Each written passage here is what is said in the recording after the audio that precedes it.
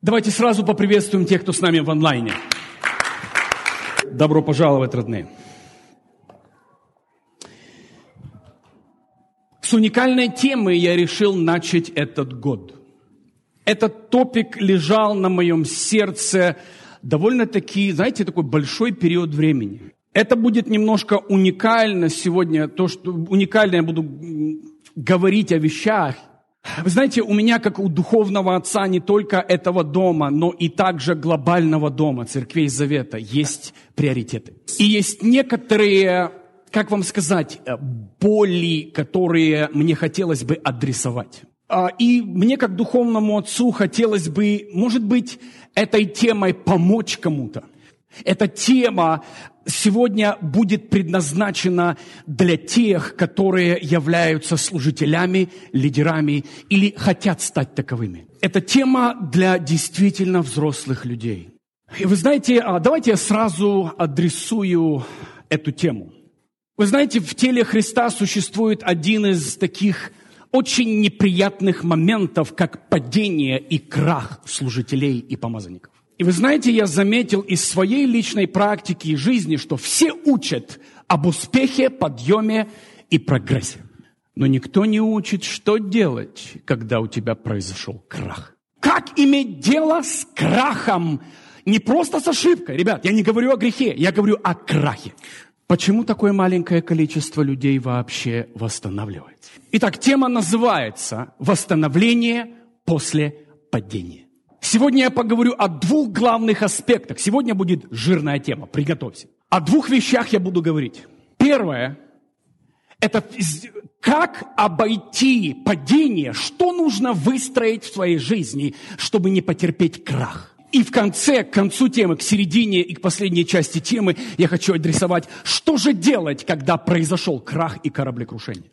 Итак, как встать и восстановиться после падения? Как вернуться назад после того, когда твой характер потерпел полное крушение? Сегодня мы поговорим о понимании восстановления лидеров, служителей после падения. Это также касается, поймите, если ты родитель, ты являешься лидером. Если ты имеешь домашнюю группу, ты являешься лидером. И неважно, какой ты лидер, другими, как вам сказать, уничтожение, дьявол пытается уничтожить тело Христа и особенно людей, которые стоят впереди. И мне хотелось бы посвятить первую тему этого года, помочь людям не упасть, а тем, кто упали, встать.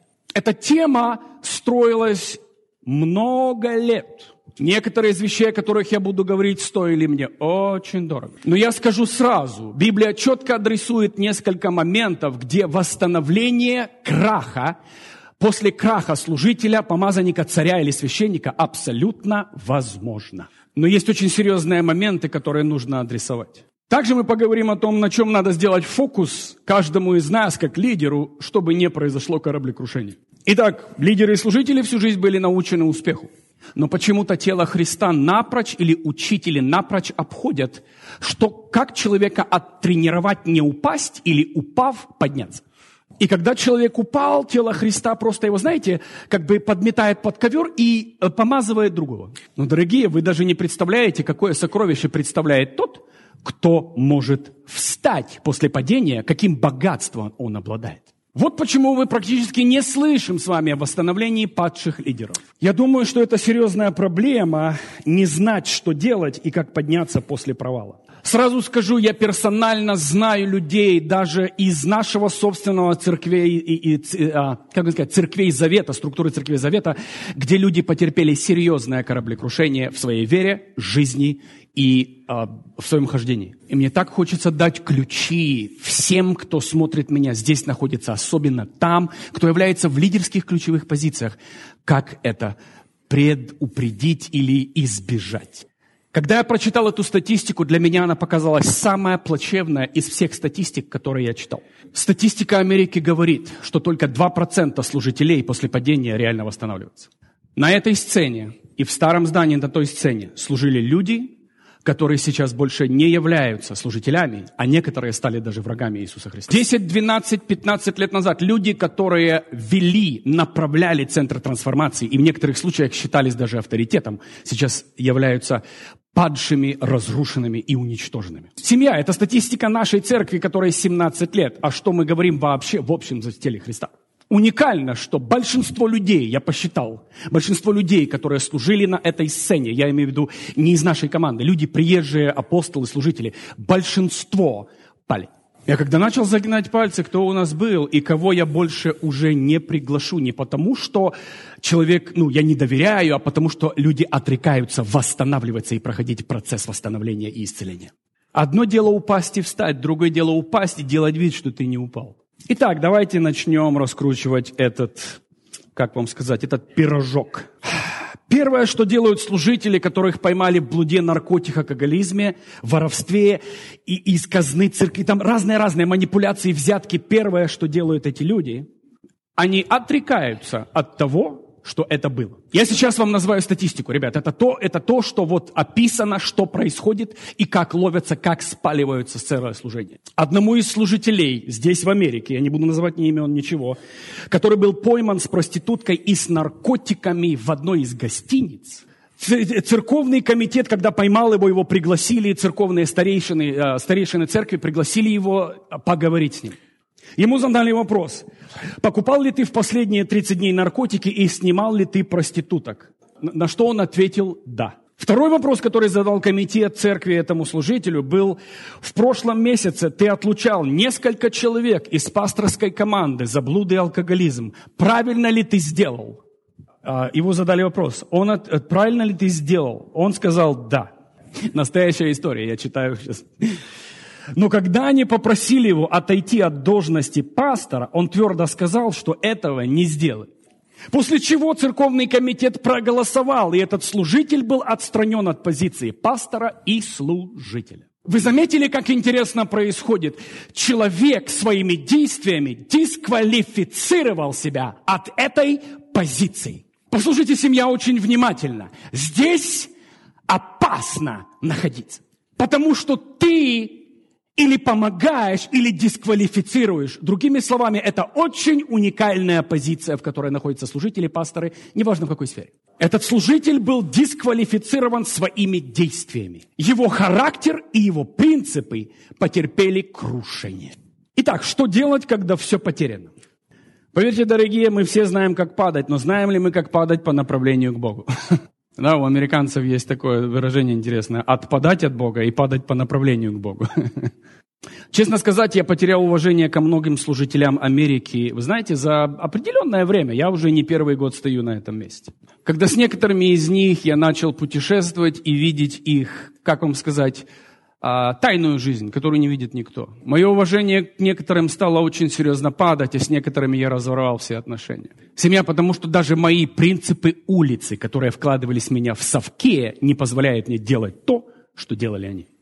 У нас называлось так: ты должен отвечать за то, что ты говоришь. Другими словами, у тебя не будет дерзновения учить о вещах, которые ты сам провалил. Дорогие, поймите, здесь очень тонкая линия. Мы как церковь диссоциировали себя от многих служителей, которые много лет назад, как я сказал, служили нам. Поймите, семья, о чем я говорю. Грешник – это одно, но грешник за кафедрой – это совершенно другое. Поймите, у нас у всех есть любовь и прощение к людям, которые падают. Мы им помогаем вставать, мы покрываем, любим и помогаем человеку двигаться и расти. Но когда человек стоит в позиции, в которой он должен стоять уже победителем, и он находится в грехе, в тайных вещах, спрятанных вещах, и продолжает держать эту позицию, я считаю, это абсолютно неправильно. Итак, секрет падения и восстановления служения и лидеров. Итак, потому что некоторые, к большому сожалению, там могут быть, а некоторые уже там находятся. Да, кто-то может находиться там, кто-то туда подходит, то есть к падению. Кто-то сейчас около падения находится, а кто-то в падении живет. Я хочу это адресовать. И может помочь какому-то служителю, который смотрит и слушает сейчас: а что мне делать? Я сейчас в глубоких проблемах, но меня еще не вскрыли, не поймали. Чуть попозже мы это адресуем. Поймите, то, что я говорю сейчас, относится не только к лидерам церкви, также к бизнесменам, к лидерам, к менеджерам, людям, которые являются, как можно сказать, начальниками бизнеса, директорами фабрик, политики, родители. Поэтому, семья, поймите, есть некоторые стандарты, которые мы должны прорисовать в нашей жизни. Самое первое. Давайте я начну закладывать уже фундамент лидера. Итак, самое первое, фундамент позиции лидера – это его характер. Сейчас я начну строить на этом, будь внимателен. Второй момент, самый главный компонент позиции лидера – это не влияние, это опять его характер. Самая сильная охрана позиции лидера – это не те, кто его окружают, это его характер. Потому что часто те, кто окружает лидера, прячут его проблемы, потому что не хотят потерять своей позиции. Окей? Некоторые окружают лидера, и они сами, мы знаем, опять же, ребят, я не буду называть имен. Есть люди, которые действительно с этим лидером сами там зажигают, да? Его команда, скажем так. Итак, это твой характер, это не те...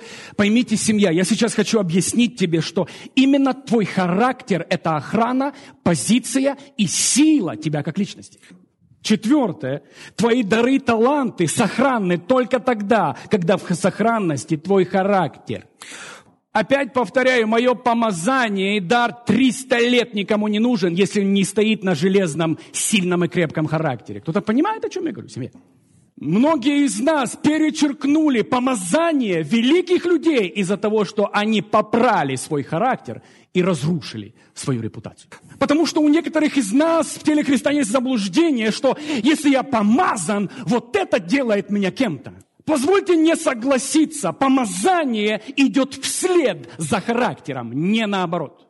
А характер – это не то, что выстраивает Бог, это то, что выстраиваешь ты и выстраиваю я. Мое влияние базируется на характере, а характер буду строить я. Конечно, с Богом, конечно, со Словом. Но характер – это мое и твое строение. Другими словами, не твои дары или таланты охраняют твою позицию, а именно твой характер охраняет твои дары и твою позицию. Мой характер сейчас дает мне возможность употреблять мой дар и мое помазание. Вот почему так много людей после падения говорят, так помазание же не ушло. А почему все эти тысячи, которые когда-то меня слушали и шли за мной, оставили меня? Помазание меня не оставило. Потому что твое помазание настолько велик твой характер. Еще раз говорю, семья, в этом году я хочу, чтобы ты бросил вызов и исправил, поправил и отстроил свой характер. Okay? И сегодня, ты понимаешь, о чем речь идет сегодня, да? Вы все со мной? Вы берете для себя что-то уже до этого момента? Поставьте, слава Богу. Мне очень хочется высвободить эту очень неновогоднюю тему. Совсем не то, что некоторые люди ожидают. Почему? Потому что мне, как отцу, хочется видеть сильных и крепких духовных сыновей. Я не родился с этим характером. Я строил и строю мой характер по сей день. Ты думаешь, у меня искушений нет? Ты думаешь, у меня нет каких-то влечений, приоритетов, вещей, на которые я больше обращаю внимание, чем другие? Все мы одинаковые, с чистого листа родились, с нулем. Но я решил... Больше всего хранимо охранять мой характер, мое сердце, мои принципы. А ты думаешь, что твоя сила в помазании? Ха-ха-ха. А ты думаешь, твоя сила в даре? Твоя сила в твоем характере, который вместе с Духом Святым вы строите. Именно твой характер является контейнером для твоих даров, талантов и позиций. Контейнер. И сегодня я хочу передать тебе эту истину. Не наоборот. Все сдерживается в твоей жизни твоим характером. Как только характер треснул, надломился или потерпел полное крушение, все, что было в этом контейнере, рассыпается и больше никому не нужно. Первое, что должно быть усвоено в характере лидера, это принципы. Принципы устанавливают границы, а границы определяют характер. Я сейчас это повторю. Еще раз, медленно, чтобы все поняли. Первое, что должно быть установлено в характере, это принципы. принципы – это что я делаю, что я не делаю, мои принципы жизни. Туда не хожу, с такими не разговариваю, взятки не беру, не краду, не завожу движение странное с противоположным полом и т.д. и т.п. Кто-то понимает, да? Вот твои инструменты сейчас строить характер. Принципы. Принципы устанавливают границы. Поймите, семья, чем сильнее человек, тем толще и мощнее границы, охраняющие его характер. Другими словами, я не касаюсь некоторых вещей, потому что там граница. Семья, поймите, как я знаю, что я подошел близко к границе или переступаю? Границу нужно построить. Алло. То есть каждый из нас, мы строим наши границы принципами. Итак, принципы устанавливают границы, границы и определяют твой характер внутри этих границ. Поймите, семья, всякий раз, прочитайте Библию, любое, когда Бог избирал определенного помазанника, Он никогда не избирал на талантах и всегда избирал на принципах. Принципы и границы. Бог выбирал Давида, потому что он на границе были. Он убирал помазанников Саула и так далее, потому что не было принципов и границ. Дары, таланты, способности не имели никакого отношения к тому, кого Бог избирал, или тому, кого Бог убирал. Кто-то со мной согласен? Кто-то понимает, о чем речь идет? Прочитайте Библию. Нигде не было написано: ты так хорошо поешь, изберу-ка я тебя. Вот муж, которого я избрал, который исполнит все мои намерения. Вот тебе границы, вот тебе честь и вот тебе характер. Исполнит. Потому что когда слово покидало уста Давида, он был своей честью, принципами привязан. Его характер был привязан к этому слову. И он должен теперь это сделать. И даже в одном из его высказываний он сказал: тот, кто обещает даже неверному и исполняет то, что он обещает. Итак, все поняли эти три вещи? Принципы определяют границы. Границы определяют твой характер. Настоящего характера не бывает без границ, а границ не бывает без принципов. Какие у тебя принципы?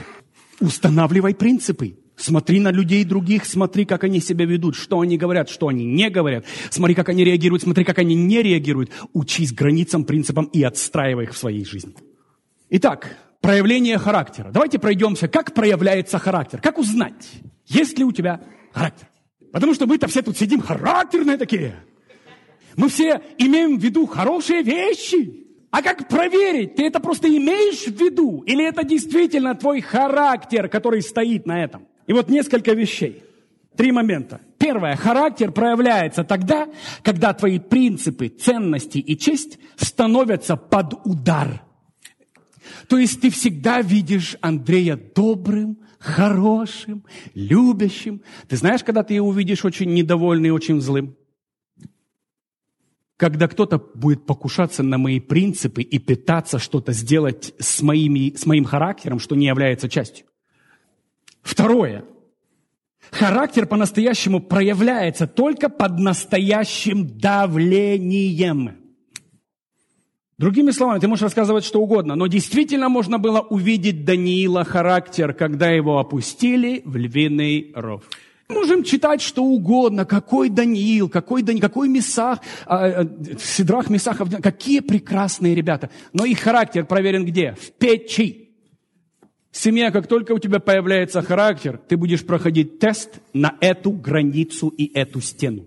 Даже те мудрецы и ворожеи, которые высказывались против Даниила, создали этот закон на его характере. Они смотрят каждый день, в определенное время открывается окно туда, на Иерусалим, на Дом Бога, и начинает кто-то сильно орать из окна. Можно сказать, ты хороший молитвенник, классно, Даниил, молодец, все видят, как ты поешь в окне хорошо. И здесь настает тест его молитвам, издается закон именно против него, что никто не имеет права молиться никому, кроме вот этому человеку и всем остальным богам нельзя.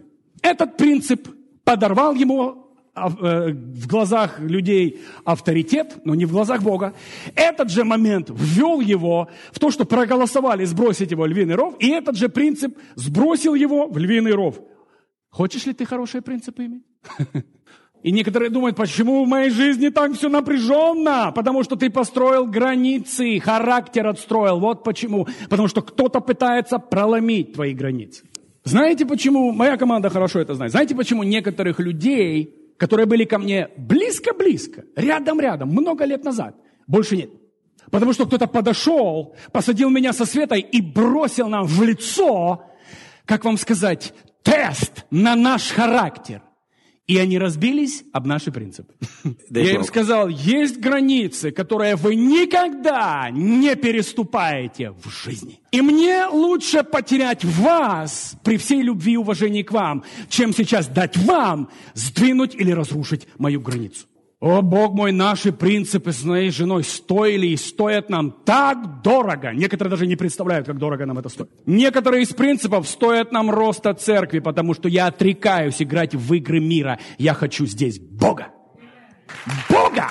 Его славу, Его огонь, Его помазание, а не развлечение, которого требует толпа. И третье. По-настоящему твой характер проверяется тогда, когда то, что тебе предложили, намного больше того, что ты имеешь сейчас. Пойдешь ли ты на компромисс со своими принципами? Вспомните Иисуса в пустыне искушения. Дьявол подошел, и он предложил ему все, что Иисус на данный момент имеет. Но это стоило ему разрушения принципов Иисуса. Потому что источник, который хотел ему дать, это был не Отец Небесный. Семья, послушайте. Чаще всего это не что тебе дают, а кто тебе дает. Кто-то услышал сейчас? Потому что Иисус и получил хлеб, и покушал, и ангелы пришли и служили. Он получил и распознание как царь и как Бог. И в то же самое время он имеет сейчас весь мир, который он купил своей кровью. Все, что дьявол предложил, принадлежит Иисусу. Аминь. Другими словами, Иисус дождался правильного источника, а не того, что предлагали. Иногда служение, которое пророчествовал тебе Бог, это не то служение, в котором ты находишься сейчас, потому что источник был абсолютно неправильный. Да, ты в своем призвании, но ты не на своем месте в своем времени. О, это требует мудрости, чтобы только понять вот это. Я же проповедую. Меня не волнует, что ты делаешь. Меня волнует, как ты туда дошел и кто источник твоего дохождения туда. Кто ты в реальности проверится несколькими вещами. Первые будут проверены твои аппетиты. Аппетиты сексуальные, аппетиты на пищу, аппетиты на власть, аппетиты на деньги. Кто-то понимает, о чем я говорю? Аппетиты. Авторитет. Да, не важно. То есть все эти аппетиты, они будут проверены в тебе. Будет подброшены вещи, будет заброшена удочка с каким-то моментом, и проверен будет твой аппетит. Клюешь, не клюешь? Что ты сделаешь со славой, авторитетом, который дан тебе? Что ты будешь с ним делать? Заметьте еще один принцип. Ценности притягивают автоматически, подсознательно те же ценности. Твои ценности притягивают такие же ценности. Людей с такими ценностями. Как самое быстро проверить свои ценности? Посмотри, кто окружает тебя. Кто находится в первых 10 номеров, в которых ты текстуешь и звонишь? Кто? Это твои ценности звонят тебе. Не надо рассказывать сказки. Туда, куда инвестируешь свое время, внимание, душу, эмоции, это и есть твои ценности. Распознай их и измени. Сейчас я скажу что-то очень-очень неприятное. Предупреждаю, сейчас этот стейтмент, который я сейчас скажу, он будет очень плохой. Это как, знаете, это как вот ты подходишь к какой-то двери, там написано, там уже написано, залезешь, убьет. Но мне хочется, чтобы вы сейчас услышали меня. Если к тебе подошли с идеей сделать что-то противозаконное, грязное и отвратительное, ты уже проиграл. Я еще раз повторю. Если к тебе подошли с идеей сделать что-то противозаконное, грязное и отвратительное, в реальности ты уже проиграл. Потому что с такой идеей подойти только могут к тому, в которого они верят, что он это примет и сделает. Я предупреждал. Это будет очень неприятно. Мне Бог так и сказал. Твои принципы должны настолько быть явны, видны, что с гадостью даже за милю будут бояться к тебе подойти. Кто-то понимает вообще, о чем речь? Они должны, дорогие мои, твои принципы должны настолько прописаны. Если у тебя нет принципов, если у тебя нет фундамента, именно к этим людям и подходят. Ценности притягивают такие же самые ценности. Запомни, все, что окружает тебя, должно знать твои принципы и твой характер. Те, кто окружает меня, моя команда, жена, мои дети, они точно, подтвержу еще раз, знают мои принципы. Чирикаю некоторые вещи, за мной не только смотрит Бог, за мной смотрит моя жена. И она точно может сказать, то, что сделано, то, что говорится здесь, исполняется дома, где никто ничего не видит. Иногда Бог промолчит, жена нет. Бог косяки перекрыл, а жена такая... Итак, ценности характера сильного человека. Я их быстренько перечислю. Вы что-то берете для себя, семья? You getting something? Эта тема требует переслушивания и конспектирования. Это из этих тем. Это из этих тем. Это не просто проповедь, знаете, основанная на каком-то, знаете, всплеске эмоций или каком-то стейтменте. Это учение, на котором базируется тело Христа и чемпионы Бога. Поэтому я иду быстренько, не обращайте внимания, потом это все можно будет переслушать, законспектировать, потому что для меня это очень фундаментальная тема. Итак, несколько главных принципов. Это не все. Самые главные, которые руководят мной и руководят людьми, которых я уважаю. Итак, ценности характера сильного человека. Первый принцип верности. И вот здесь уже у некоторых сдулся, знаете, матрас. Верность.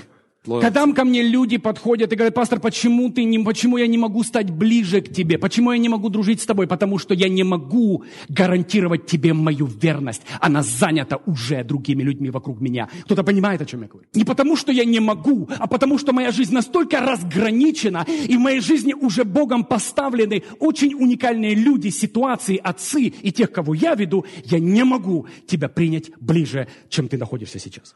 Но те, кто находятся рядом со мной, они 100% могут рассчитывать на мою верность. И если я что-то сказал, пастор Андрей, это будет достигнуто и будет сделано. Верность. Семья – это не понты, это не гордость. Это следить за своим словом и быть верным тому, что ты говоришь и обещаешь. Следующий принцип – это принцип самоконтроля.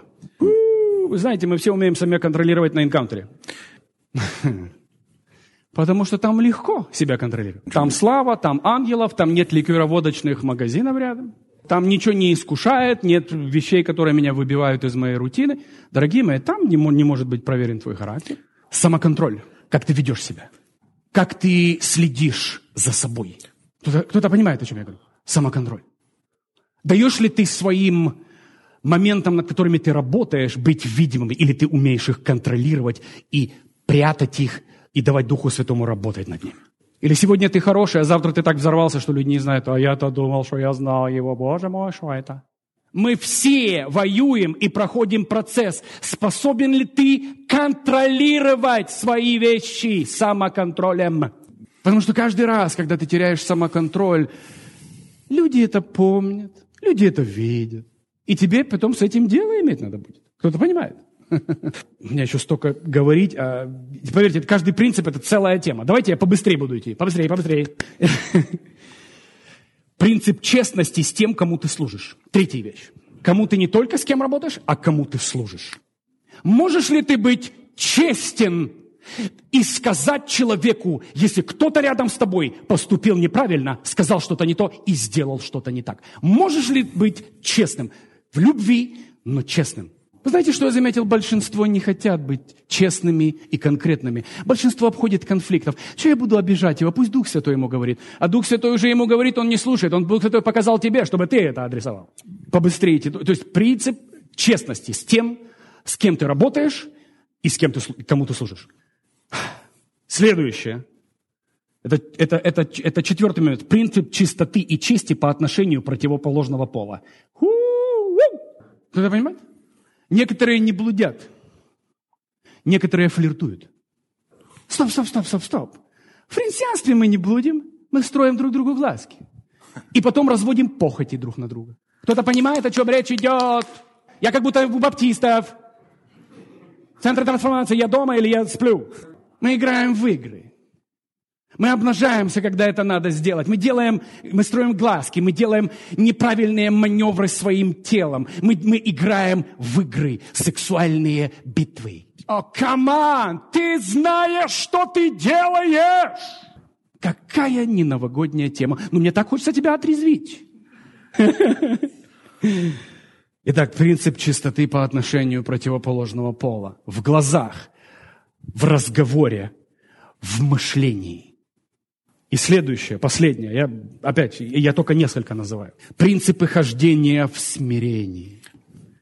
Можешь ли ты иметь все и не показывать ничего? Можешь ли ты обладать помазанием и быть простым, как все? О, семья смирения, мантия смирения – это такая красота. Покрой этой невзрачной мешковиной свои блестящие доспехи. Никому до них нет дела, а только ты зайчики поймаешь от них и ослепнешь. Эти принципы охраняют позицию лидера. Опять иду быстро, много чего не называю самое главное. Какой вес и последствия влечет за собой провал и падение лидера? Давайте сейчас пойдем в другую главу. Сейчас мы разобрались с этим, сейчас давайте разберемся о последствиях. Поймите меня правильно, все ошибаются, все падают, все сделали что-то в своей жизни очень позорное, очень неприятное. Мы все ошибаемся. Ошибки, падения, согрешения, какие-то вещи – это не проблема. Проблема заключается в том, как мы имеем с этим дело. Кто со мной? Как мы с этим имеем дело? Пал Саул, пал Давид. Как они имели дело со своим падением? Семья, как? Царь Саул сказал, он вообще даже не адресовал свою проблему. Бог говорит, все, тебе конец, ты снят. Он говорит, все нормально, ты меня перед народом почти, и все, с тебя больше требовать ничего не буду. Давид после того, как пересчитал народ, когда он увидел, что наказание пошло, он упал и сказал, забери мою жизнь. Семья, каждый из нас адресует проблему по-разному. Когда он упал перед глазами, и совершил блуд с Версавией и убил Урию, мужа Версавии, там было реальное раскаяние. Семья, вы помните, падение, опять же, понятно, падение – это проблема. Как ты адресовал эту проблему? Okay? Большинство служителей, с которыми я лично встречался, не знают, что с этим делать и как из этих вещей выходить. Поэтому, к сожалению, некоторые живут в тайном грехе, грязи, компромиссах до тех пор, пока их нечаянно кто-то не вскроет. Первое, что происходит, когда вскрывается грязная, тайная жизнь лидера. Слушайте сейчас очень внимательно, сейчас будет ключ этой темы. Люди вокруг, которые были окружены этим служителем и человеком, закрывают счет доверия, на котором к этому служителю было все построено. Account is closed. Сейчас я хочу чуть-чуть поговорить о других вещах. Об аккаунте или счете доверия. Запомните, семья, это реально то, что говорю, это от сердца. Доверие невозможно требовать, купить, молиться за него. Доверие выстраивается годами.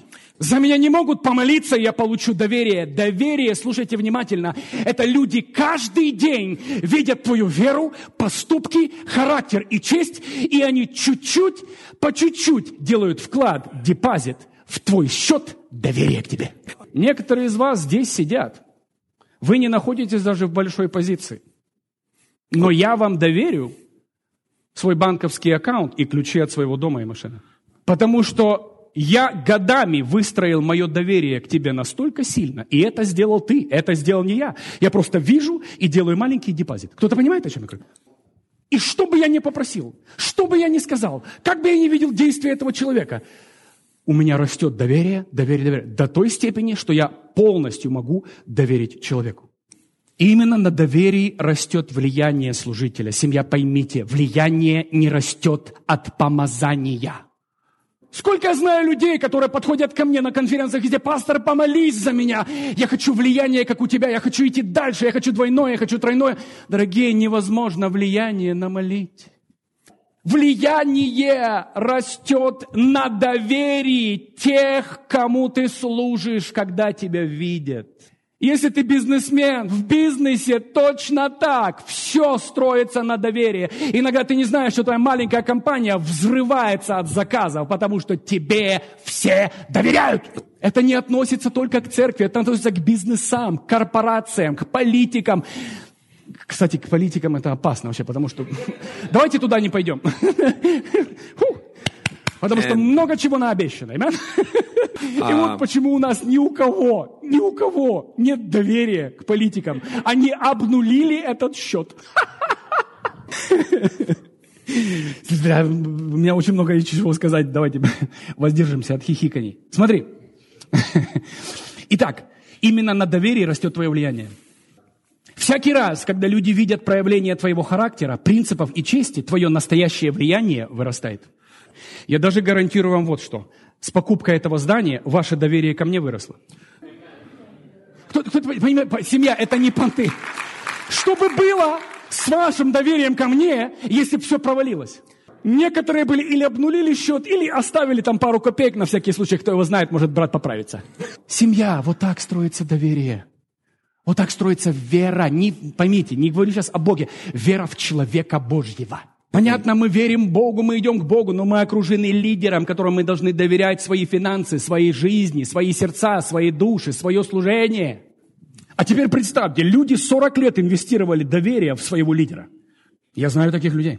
Но он полностью подорвал это доверие, теперь люди обнулили свой счет за 40 секунд. 40 лет строилось, и за 40 секунд обнулилось. И вот где идет очень, как вам сказать, процесс больного восстановления. Потому что тебе теперь нужно вернуть не помазание, оно у тебя не забиралось. Тебе нужно вернуть доверие. Вот я почему Богу говорю, меня не волнуют мои дары и таланты или какое-то помазание, которое может прийти и уйти. Пожалуйста, пусть не обнулится моя вера в тебя, твоя вера в меня и доверие людей к моей позиции. Это и есть огромная трагедия провала, потому что мы просим прощения у Бога, Бог прощает, но работаем и служим мы вокруг людей, и служим Богу через людей. И сейчас я скажу что-то, как человек, который знает, что такое помазание, сила, чудеса и знамения. Единственная валюта твоего служения и лидерства – это доверие тем, кому ты служишь в теле Христа. То есть это валюта, это драгоценность, которой ты обладаешь. Это не основано на твоей харизме, на твоих ораторских способностях петь, учить. Это не твои деньги, нажитые вещи, сила или имущество. Секрет и ключ к твоей позиции – это доверие тех, кто окружает тебя. Люди не пойдут за тобой из-за помазания. Люди пойдут за тобой из доверия. Они могут раз послушать тебя, если там что-то не то, люди никогда не пойдут. Сколько есть людей помазанных? Семья, помазание никогда не говорит о том, кем является человек. Никогда. Потому что Библия говорит, и Саул попал в атмосферу, и написано, был во пророках. Не Саул ли во пророках? Запророчествовал в атмосфере. Но этот человек уже был отвергнут Богом. Он просто попал в атмосферу славы, и слава просто как дождь покрыла всех. Итак, если ты разрушил доверие, ты разрушил все, на чем строилась твоя репутация и твое служение. Еще один момент очень важный. Ты сохранен именно настолько, насколько сохранно доверие к тебе. Вопрос, делаешь ли ты что-то сейчас в тайне, что ставит все твое доверие под удар? Твое и мое задание как служителя и лидера в теле Христа – это сохранять и охранять наш счет доверия. Один раз смотрел Олимпиаду, и одного человека, который победил на Олимпиаде, проверили и нашли анаболики, препараты в его крови. С него сняли золотую медаль, тому, у кого была серебряная, одели золотую, а его отстранили и сказали, больше никогда на Олимпиаде ты участвовать не будешь. Это сделали тихо, это никто не раздували, но это по новостям сказали. Дорогие мои, что это значит? Это значит, человек дисквалифицировал себя. Это значит, организация, проводящая спортивные занятия, больше не может доверять тебе. Следующий стейтмент. Лидеру невозможно вести за собой тех, кто не доверяют ему. Невозможно. Нереально. Итак, что делать человеку, у которого назревает крах доверия, позиции и служения? Что делать? Сейчас немножко поговорим. Вы нормально не спешите, а там мы дома. Куда нам ехать? Потом будем в кофешопе сидеть, обниматься и кофе пить. Я не знаю, с того момента, как я купил, когда мы с вами как тело купили этот дом, я считаю это моим домом, и что, куда мне бежать? Куда нам бежать? О чем я попрошу вас, семья? Пожалуйста, дайте мне ваше доверие и внимание сейчас, потому что мне нужно это высвободить в тело Христа. Мне нужно. Есть вещи, которые Бог полагает на мое сердце, и эта ответственность не локальная только, это глобальная ответственность. Поэтому поймите, что я иногда говорю, относится иногда даже не к вам, а к телу Христа, который слушает нас. Что делать с человеком, который обнаружил, и его еще не вскрыли, он еще не упал, но он уже понимает, что он попался? Первое, что я советую, это когда в организме человека обнаруживают раковую опухоль. Что происходит, когда узнают, что раковая опухоль? Ищут помощь профессионалов со стороны. Найди тех, кто способен тебе помочь, вскройся перед ними, будь подотчетен им, и я больше чем уверен, если у тебя чистое сердце, Отец восстановит и освободит тебя. Я сейчас пророчески говорю некоторым людям, которые слушают меня. Я это прямо чувствую, семья, я никогда не говорю, если не чувствую. Некоторым людям, которые сейчас нас смотрят, нужно реально вырез раковой опухоли. Ты должен найти человека, которого уважают вокруг и которого уважаешь ты, и подчиниться, чтобы тебя провели до освобождения. Не жди, пока тебя вскроют, потому что тебя вскроют. Бог даст шанс, и Он подождет, но Он не будет ждать, пока отравится все тело. Он вырвет раковую опухоль. Некоторым, которые слушают меня и смотрят меня прямо сейчас, нужно реально покаяние и восстановление себя. Тебя еще не вскрыли, но ты знаешь, чем ты занимаешься. Поймите, семья, недавно в Завете назрела такая же самая опухоль, которую я как отец увидел и адресовал. Но человек отрекся подчиниться и исправиться. Крах был нереальный, крах был отвратительный, он был кровавый. И очень много людей разочаровались в Иисусе Христе. Это все на голове этого служителя, который не захотел предупредить или предотвратить эту проблему. Семья, все, кто стоят здесь, будут отвечать перед Богом совершенно не так, которые сидят там. Даже Библия четко говорит, не все делайтесь учителями. Вы знаете, о чем я говорю. Не лезьте туда. Без Божьей благодати и помазания. Потому что можно сделать больше дэмиджа и урона, чем благословение принести в тело Христа. Следующий момент. Научиться вскрывать и признавать свои ошибки. Первое, я должен сам признать. Я это сделал, это моя ответственность, и только я виноват в том, что я сделал. А вы знаете, мне очень нравятся служителя, которые сделали ошибочку в пророчестве, и потом красиво написали стейтмент. Вы знаете, как вам сказать, я уважаю таких людей. Я не буду называть имен, я очень уважаю этих людей. Я просто скажу, те, кто знают, знают, те, кто не знает, оно вам не интересно, не нужно. Когда не только человек, некоторые люди сделали стейтмент, потом они сказали, это было сделано эмоциями и душой, Бог за этим не стоял, извините меня. Вы знаете, у меня к этому человеку не подорвалось доверие, потому что я знаю, что он сам следит за собой. Мне не нужно вскрывать его. Ты думаешь, если ты признаешься в ошибке, ты потеряешь твой авторитет.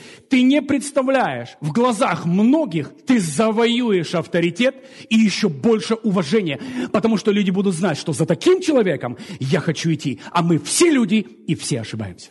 Семья, я знаю, о чем я говорю, когда разрушилась церковь, которая была у меня много лет назад.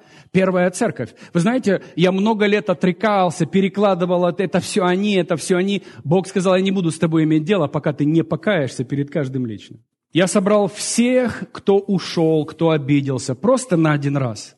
И я попросил у них по-настоящему прощения. Я принял всю ответственность на себя, потому что я был лидер, и я подорвал доверие ко мне. Мое восстановление туда, где я нахожусь, началось именно с того момента. Первый мой день поднятия на высоту Бога был именно, когда я стал на колени и попросил прощения у всех, кого я обидел в моей первой церкви. Следующие, те потерпели крах, хотят мгновенного возвращения в позицию. Возвращение в позицию невозможно, потому что обнулен счет доверия. Такой человек должен пройти процесс реставрации и восстановления. Этот процесс не будет быстрым или дешевым. Такой человек должен согласиться на то, что некоторые люди никогда в него больше не поверят. И они больше его в свою жизнь не допустят. И есть люди, которых я попросил прощения, они по сей день мне не верят и никогда мне не доверят ничего. Ты должен согласиться, потому что ты подорвал доверие к тебе. Это сделал ты, это не Бог. И я должен согласиться в своей мудрости от Бога, что никогда некоторые в жизни не поверят в меня. Вот почему эти ошибки венчаются огромными последствиями, потому что есть вещи, которые после падения невосстановимы. Следующее. Прощение никогда не восстанавливает доверие. Я попросил прощения, меня все обняли и простили. И ушли из моей жизни навсегда. Простили. Даже иногда лайкают мои фоточки. Простили. Но они никогда не придут сюда. Потому что в 98 году я сделал бубу. Но, дорогие мои, почему я могу двигаться Поймите, семья, я знаю, о чем я говорю. Поверьте мне. Бог восстанавливает и даже ведет и еще дальше, если твое сердце будет чистым в твоем раскаянии. Прощение не восстанавливает доверие. Люди тебя без проблем могут простить, но никогда больше не доверить. Что такое прощение? Тебя как служителя простили после провала. Что такое прощение? Это они тебе дали возможность восстановить сейчас свой счет. Они не восстановили счет, они просто дали тебе зеленый свет. Хорошо, прощаем, но смотрим. А счет доверия – это опять время, и ты его никогда не избежишь. И то, что обнулилось за 40 секунд, будет опять строиться 40 лет. Добро пожаловать в реальность. Еще скажу такой стейтмент, может он немножко смешной будет. Америка простила президента Билла Клинтона. Но за ним всегда наблюдают, когда он в публичных местах. «Эй, Билл, как дела?» В позицию власти вряд ли его поставят. Политика – это не царство небесное, где тебя могут простить и восстановить. Политика, она быстренько, знаете, убирает. Каждый пастор, служитель и лидер, включая меня, находится сейчас в позиции теста. Мы все тестируемся, и все сейчас проходим тест на доверие. Кто-то прямо сейчас, там, здесь наблюдает очень внимательно за мной, за моими словами, за моей жизнью вне церкви. Очень внимательно смотрит за твоими стеночками в соцсетях. Очень внимательно наблюдает за всеми твоими шагами. Некоторым еще 20 лет понадобится, чтобы только прийти в гости, не то что стать частью. Но это ничего, не проблема. Я не работаю на кого-то. Я работаю на себя, на свой характер и на царство Бога. Amen? То есть кто-то прямо сейчас за тобой наблюдает. Итак, зачем наблюдают люди? Как ты ведешь себя под давлением? Твое постоянство, твоя способность исполнить то, что ты сказал. Они наблюдают за твоей верностью. Они наблюдают за твоими шагами веры. Как ты реагируешь на критику и на тех, кто тебя обидел. Они наблюдают за твоей способностью выжить после потрясения, смертей близких, родных. Как ты ведешь себя под духовным давлением, атаками. Люди наблюдают за всем. И каждый день, когда ты проходишь тест в их сознании, они делают маленький депозит, вклад в твое доверие. Поверьте, дорогие, я сам это знаю. Мы доверяем тем, кто способен выжить. Я когда смотрю на некоторых из вас, мое доверие палось в 100 крат к вам, когда я увидел, как вы выжили. Не молились, не постились, не бесов гоняли, выжили. В моих глазах ты вырос очень серьезно. Некоторые думают, что здесь легко стоять. Стоит Андрей и поет песни. Семья – это абсолютно не так. Это каждодневная битва моей морали, чести, принципов и моего характера. И некоторые из вас, когда вы слушаете меня, вы даже не меня слушаете, вы слушаете историю Андрея, которую вы знаете на протяжении 20-15 лет. Ты веришь в то, что я говорю, совершенно по-другому, чем тот, кто только меня узнал и первый раз меня слушает. Абсолютно! Потому что у него доверие 0 ко мне, а у тебя доверие 20 лет. И что некоторые из вас легко себе могут позволить, для меня смертельно опасно. Какие-то шалости, какие-то высказывания, какие-то реакции. Мне это запрещено, смертельно запрещено. Потому что мне на доверии построена власть, а я не играю с властью и с авторитетом, который мне доверен Богом и доверен людьми. Кто-то понимает опасность этих вещей? Многие преследуют лидерство, абсолютно не понимая, чего им это будет стоить. Сказать вам честно, о чем я прошу Бога в моей молитвенной комнате каждый день. Не позволить мне все провалить и опозорить Его имя. Дорогие, меня даже не волнует, сойду я с своей кафедры раньше, позже, перестану я проповедовать, кто-то другой меня возьмет. Это не только, как важно, мое имя, репутация и доверие, которое я строю всю жизнь. Это не проповедь. Один из принципов, который я просто вам советую, который я и мы с женой поставили в своей жизни много лет назад. Когда я приму это решение, буду ли я доволен последствиями этого решения до конца моих дней? Если мы с женой или я подхожу эмоциональный, чаще я эмоциональный, чем жена, такая жизнь. Она меня выливает стаканчик холодной воды. Говорит: Андрюша, не надо. А мне позвонить надо сейчас, высказаться сейчас. У меня все, знаете, я молния, я заряженная стрела в луке у Господа. Я холера, сам себя контролировать не могу. И потом включается здравый смысл, и я так вспоминаю, меня жена еще никогда не подводила. Послушаю-ка я, может быть, наверное. Все равно она в конце дня спрашивает, ну что, звонить будешь? Я говорю, куда? Серьезно? Спасибо, Света. Спасибо. Вы даже не представляете, сколько раз.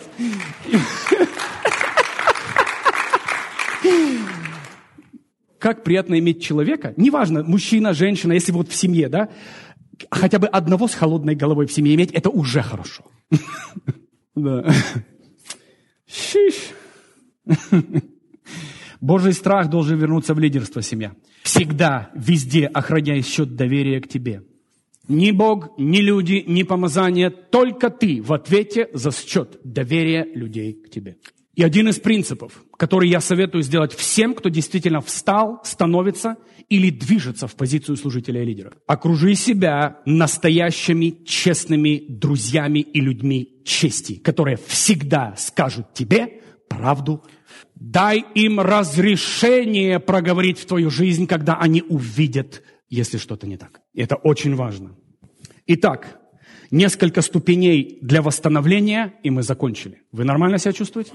Не 12, да, 6. Да, просто завлекаю. Да, это какой-то эй, да? Да. Yes. Итак, ступени восстановления служителя и его характера. Вот эти вещи, если кто-то пал, вот именно сейчас я адресую вот это. Да, итак, когда-нибудь. 6 принципов, 6 ступеней. Что сделать после падения? Итак, первый. Признание своей нужды в помощи. О, это служителя делать не хотят. Я такой сильный, помазанный, мощный, просто огонь от Господа на его алтаре. Нуждаюсь в помощи? Что? Ты такой же самый человек, как и все.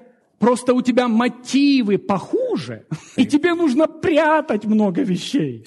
И поэтому, опять же, я говорю тех людей, которые, опять, в процессе служения Бог всегда адресует в нас какие-то каки-бяки.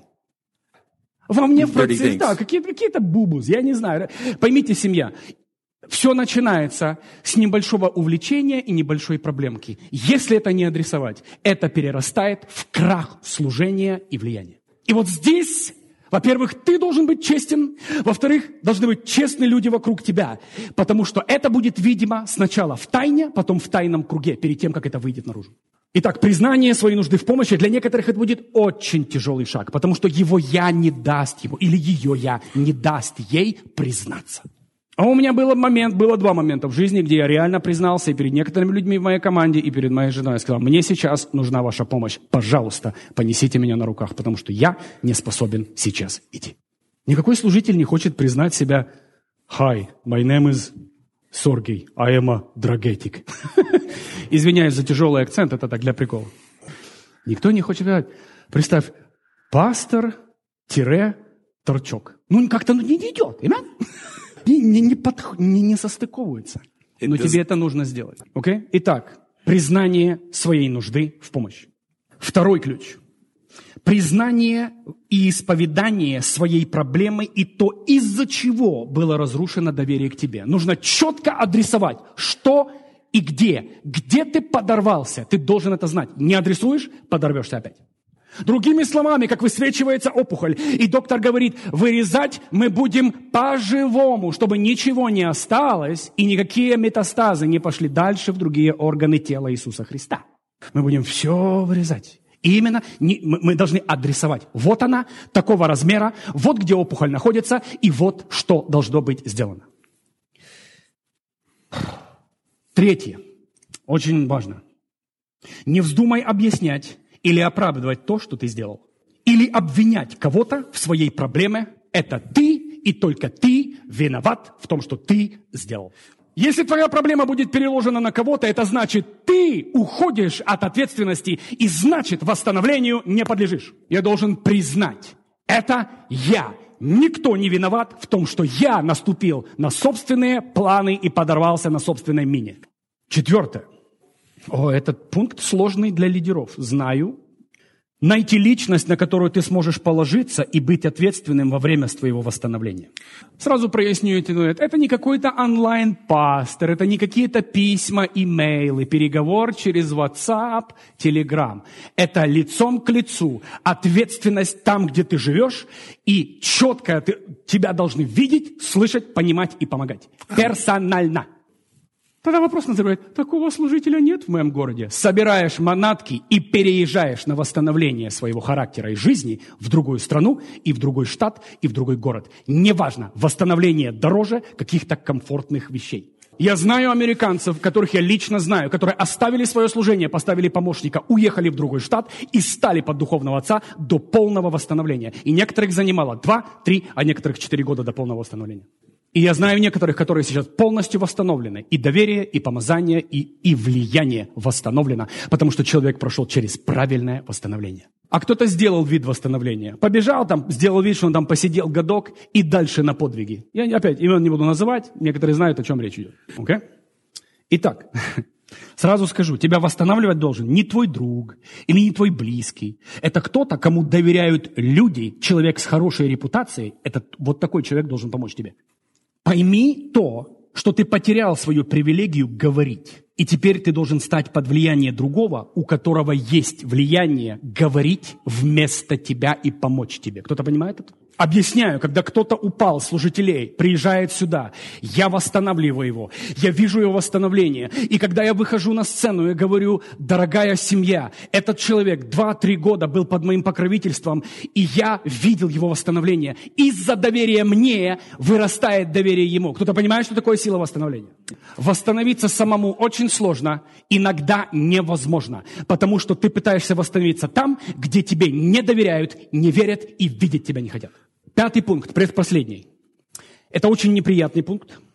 Я уже сказал немножко об этом. Поймите, что, может быть, ты нанес настолько боли, разрушения и поношения, что путь назад в твое старое служение больше невозможен. Еще раз говорю из истории, из одной вещи, о которой я читал. Был один служитель, который нанес столько боли, столько разрушения, что ему его отец, который восстанавливал жизнь, сказал, тебе путь в служение больше закрыт. Но этот человек восстановился под авторитетом духовного отца и остался помощником его до конца своих дней в его церкви. Другими словами, Бог может восстановить, но иногда не возвратить тебя назад. Вот почему такой маленький процент служителей восстанавливается после падения. Потому что мало кто хочет сойти со своего пьедестала, признать свою проблему и подчинить себя реальному авторитету для полного восстановления. И последнее, и я на этом оканчиваю. Падение – это не окончание твоего призвания, даров или талантов. Мы должны это видеть и распознать как пауза и переосмотр характера, нашей ценности и наших принципов. Назову минимум 3 человек из Библии, которые были полностью восстановлены и еще даже больше. Давид пал и был восстановлен. И он по сей день считается одним из самых первых, самых лучших и самых сильных царей Израиля. Соломон не просто пал, он начал поклоняться демонам и бесам, создал капища поклонения демонам. Знаете ли вы, что основателем и отцом пентаграммы сатанинской был Соломон? Это урок истории, чтобы вы знали. Другими словами, некоторая символика сатанинская до сих пор употребляется, которая была создана Соломоном. Простил его Бог? Конечно. Восстановил его? Абсолютно. Следующий человек и последний, который пал, очень серьезно, я так скажу, пал, который предал Иисуса Христа, это был Петр. Это не просто ошибка, это отречение от всего, чем ты ценил в своей жизни. Но он покаялся, четко покаялся, точно полностью покаялся перед Иисусом Христом. Иисус простил его и восстановил его, пасти его овец. Итак, в этом новом году я хочу дать надежду тем, кто пали и кто были разрушены. У тебя не все потеряно, это пауза. Используй ее правильно для своего восстановления. Для тех, кто сейчас имеет болячку, но они знают, что это всего лишь дело времени, и ты скоро будешь вскрыть. Пожалуйста, найди людей, которым ты можешь открыться, исцелиться и восстановиться. И для третьей категории, это для тех, которые готовятся быть служителями. Пожалуйста, возьмите эту тему, выстройте свои границы, постройте свой характер и никогда не дайте каким-то вещам запуститься в опухоль, которая принесет уничтожение. Вы для себя что-то взяли сегодня, семья? Воздайте славу Иисусу. Аминь. Давайте поднимемся. Давайте поднимемся. Спасибо вам за ваше терпение ко мне. Мне нужно было выдать этот материал. Я знаю, я сам искал, я таких тем не нашел в теле Христа. Я их просто не нашел. И я хочу это сделать. Я нашел поверхностные вещи, но никто никогда не пошел в глубину 3 моментов, всех этих моментов. Когда Света меня вчера увидела, Андрей говорит, ты 8 часов там сидел в офисе. Я говорю, Света, завтра узнаешь, что. То, что ты услышал за 1,5 часа, мне пришлось писать 8 часов. Ну ничего, это работа, я люблю это. Аминь. Хорошо, дорогие, закрой глаза. Пусть сейчас ничего не отвлекает тебя. Сейчас исследуй свое сердце. Поверьте, семья, это я говорю не к тебе, это я говорю в первую очередь к себе. Я абсолютно ни от чего не застрахован. Я просто знаю, о чем говорю, и сейчас я прошу тебя это сделать. Любимый, я сейчас молюсь, как Давид, исследуй мое сердце. И, пожалуйста, если оно не на правильном пути, исправь его, вскрой его и направь меня на путь вечный. Я не знаю в реальности, что подстерегает меня, но я прошу тебя, не дай никому из нас опозорить твое имя и кого-то ввести в заблуждение. Помоги нам быть примером для тела Христа. Помоги каждому из нас локально и глобально отстроить свой характер. Чтобы не просто люди, чтобы небо могло нам доверить. Чтобы наши слова действительно, как слова апостолов, остались после нашей смерти. Прямо сейчас я прошу тебя, Дух Святой, исследуй наше сердце. Помоги увидеть. Иногда суета закрывает эти вещи от того, чтобы их увидеть. Пожалуйста, окружи нас теми, кто в любви помогут нам восстановиться, исцелиться. Я молюсь прямо сейчас за тех, кто пал. Я знаю эту боль, я чувствую эту боль. Я когда-то сидел в этой же самой темной комнате и верил, знал, что больше никогда никто мне не доверит и не поверит, и вся моя жизнь насмарку, она перечеркнута. Но я скажу тебе то, что сказал мне Бог. Сын, доверься мне и сделай то, что я попрошу тебя, и я полностью восстановлю тебя и поведу тебя намного дальше, чем ты мечтаешь. Бог знает нашу плоть, Он знает наши похоти, Он знает наше несовершенство, и Он все равно рядом и помогает нам. Нам нужно научиться принимать свою человечность, каяться и исправляться. Нам нужно поверить в то, что мы просто люди. Мы люди, которые просто нуждаемся в любви Иисуса. Такой же обыкновенный Андрей, как и все остальные, просто с позицией, но сердце обыкновенного человека. Спасибо тебе, любимый, за это начало этого года. Я молюсь за мою семью здесь, локально. Пусть каждый, кто находится здесь, кто еще не смог добраться, вырастет в 100 крат духовно к окончанию этого года. Я молюсь, пусть каждый, кто еще не нашел себя и своей цели и предназначения, найдет себя в теле Иисуса Христа. Я прошу тебя, открой нам твою цель. И мы верим, что мы поднимем, мы увидим, как поднимаются настоящие чемпионы, лидеры в теле Иисуса Христа. От самого начала нам дан не просто голос людям, нам дан голос поднимать лидеров, служителей и чемпионов. Верю, мы увидим огромное количество настоящих чемпионов с Божьим характером. О, как тело Христа стенает о личностях чести. Благодарим тебя, Иисус. Спасибо, любимый, за все. Аминь. Воздай ему славу. Спасибо, папа. Присаживайтесь, родные.